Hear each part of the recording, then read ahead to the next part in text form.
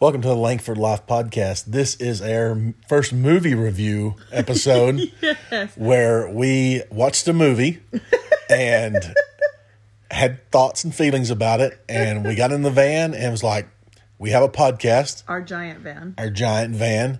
We have a podcast. We have thoughts. Let's do a podcast. So this is from a little while back. We're just dropping it now, but we hope you enjoy our first Langford Life movie review. Hey, everybody. Welcome into the Langford Life Podcast. I'm Rodney. And I'm Alita. And this is a podcast about meeting obstacles in life, overcoming, and some other crazy stuff happening, going on. Just crazy stuff. We're two people who are basically inviting you along on a journey of a really unique situation, both finding love after loss and merging 7 kiddos together.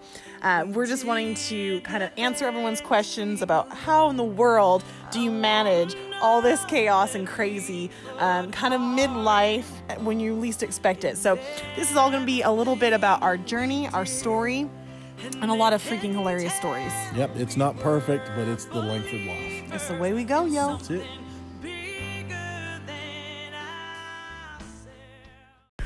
Okay, so we just watched Beautiful Day in the Neighborhood. Beautiful Day in the Neighborhood. Starring Tom Hanks. Yeah, all about Mr. Rogers and kind of his life. Well, and so, sort of. Yeah. Sort of. So we literally just watched the movie, and I had taken some notes in the movie. Is that nerdy of me? That's not nerdy. Not when you have a podcast. But I just thought there was some really good stuff in there. It was a little bit of a slower movie and a little bit different than I was expecting. I thought it was going to be more like a biography of his life. And it was more of the life that Fred Rogers led and how he treated people. And it was loosely based on an article that was written about him for Esquire magazine in 1998 that became a cover story. Yeah, and basically like fruit of who he was. Yeah, like you saw the fruit of his life. But something that he said that I thought was really good that we were just talking about at the very end of the movie. And not to spoil the movie, so if you haven't watched it, but Mr. Rogers comes to visit somebody who is passing away, and he's sitting in the area with the whole family, and the person passing away says, yeah, we should go on a family vacation if I'm still here. And the room got quiet and everyone kind of got awkward.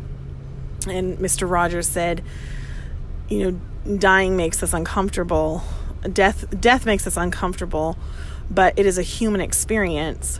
And if it's a human experience, then it's mentionable. And anything mentionable is manageable. And that just really got me, I felt like, because for my circumstances, when my husband passed away, I felt like it was unmentionable. It was super awkward. People didn't know what to say. They didn't know what to do. It just felt more heavy and intense. And, compared to when my parents passed away, it felt more, still very, very sad, but like people could handle it a little bit better. They weren't as awkward around it. And so, you tell them what you were thinking on that. I was just thinking that when I went through that, and when my late wife passed away, people were super awkward. And I'd unfortunately been to a lot of funerals for older folks growing up, and there was never that awkwardness. It was almost like a celebration. Mm-hmm. But when my late wife passed, it was almost like a true mourning. Yeah. People were sad and they were quiet. And I told Alita, I said, I think that's because when someone young passes away, she was 39, that people think about their own mortality a lot. And most people are not comfortable thinking about their own death at all. Mm-hmm. They're like afraid of it? Yeah, I think they're afraid of it.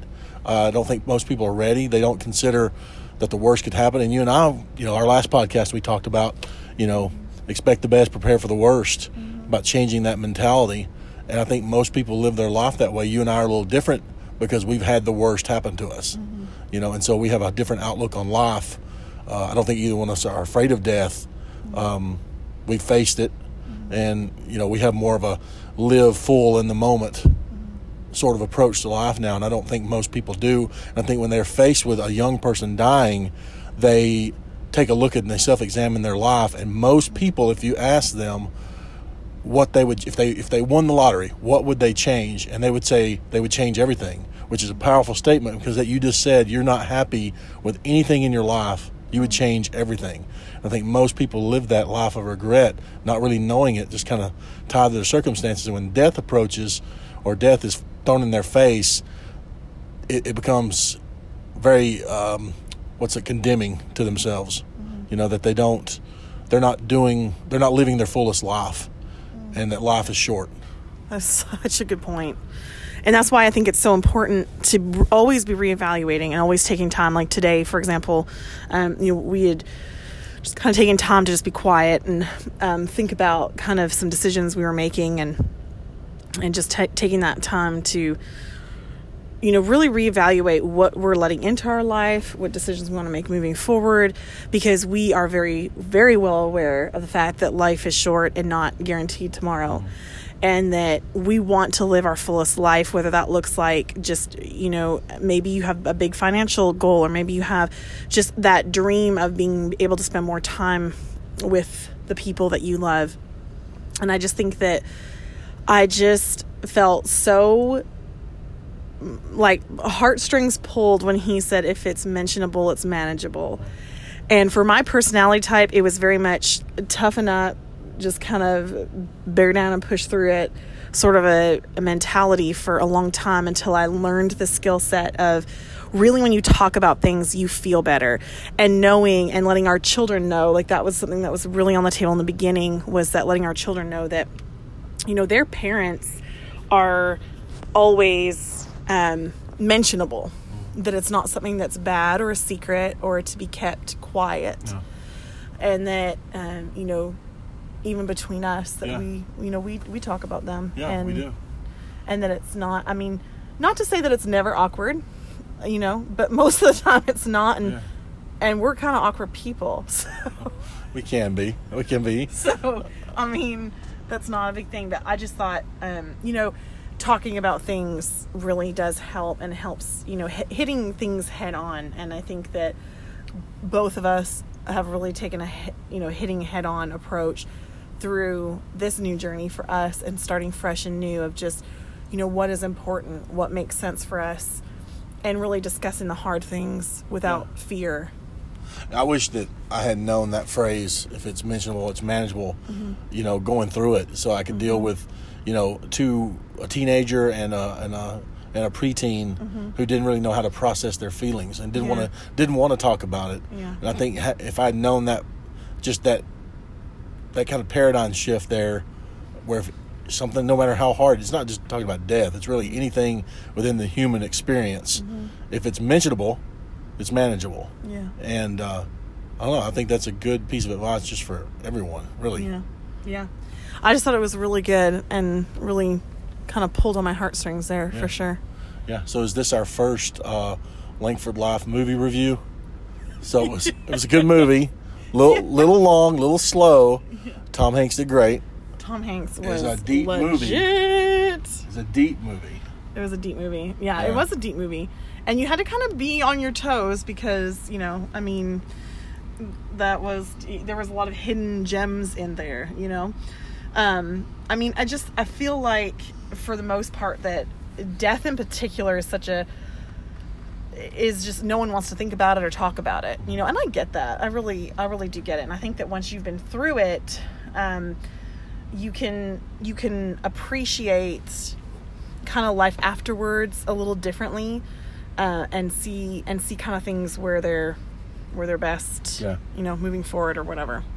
But just to kind of, if you've got hard things going on, I would just definitely say that this really encouraged me, and hopefully will encourage you, that anything mentionable is manageable. I just think that's really... No, I think that's a super good point. It was powerful enough to us that we wanted to talk about it as soon as we got out of the theater. We're literally sitting in a parking lot in our van. Massive van. Our massive van, 2 people in a 15-passenger van. Our SWAT team van. SWAT team van, and just talking about it. And, that movie was going to be, it came out in November, and it was going to be our second date. At least that was my master plan. What an awkward movie for a second date. That would have been the worst. It would have been the worst. It was about death, and it was Yeah. it was kind of a slow-paced movie. Yeah. I mean, I just think that, you know, this just popped into my head, a way to talk to your kids, or a way to talk to your spouse, or a way to talk to your friend who's going through a hard time, especially surrounding death, is don't be afraid to just ask questions and listen. You don't have to have the answers. You know, with our kids, I think that I do a lot of kind of talking to them about these things, and it's really just, I mean, you've been there when I've done it. Yeah. I don't really talk a lot. I ask a lot of questions. Yeah. And just, you know, how does that make you feel? And, you know, tell me about the great times that you had with the person that you've lost. Tell me about the great things, because when you can pull those into mind, it doesn't feel bad or awkward to talk about.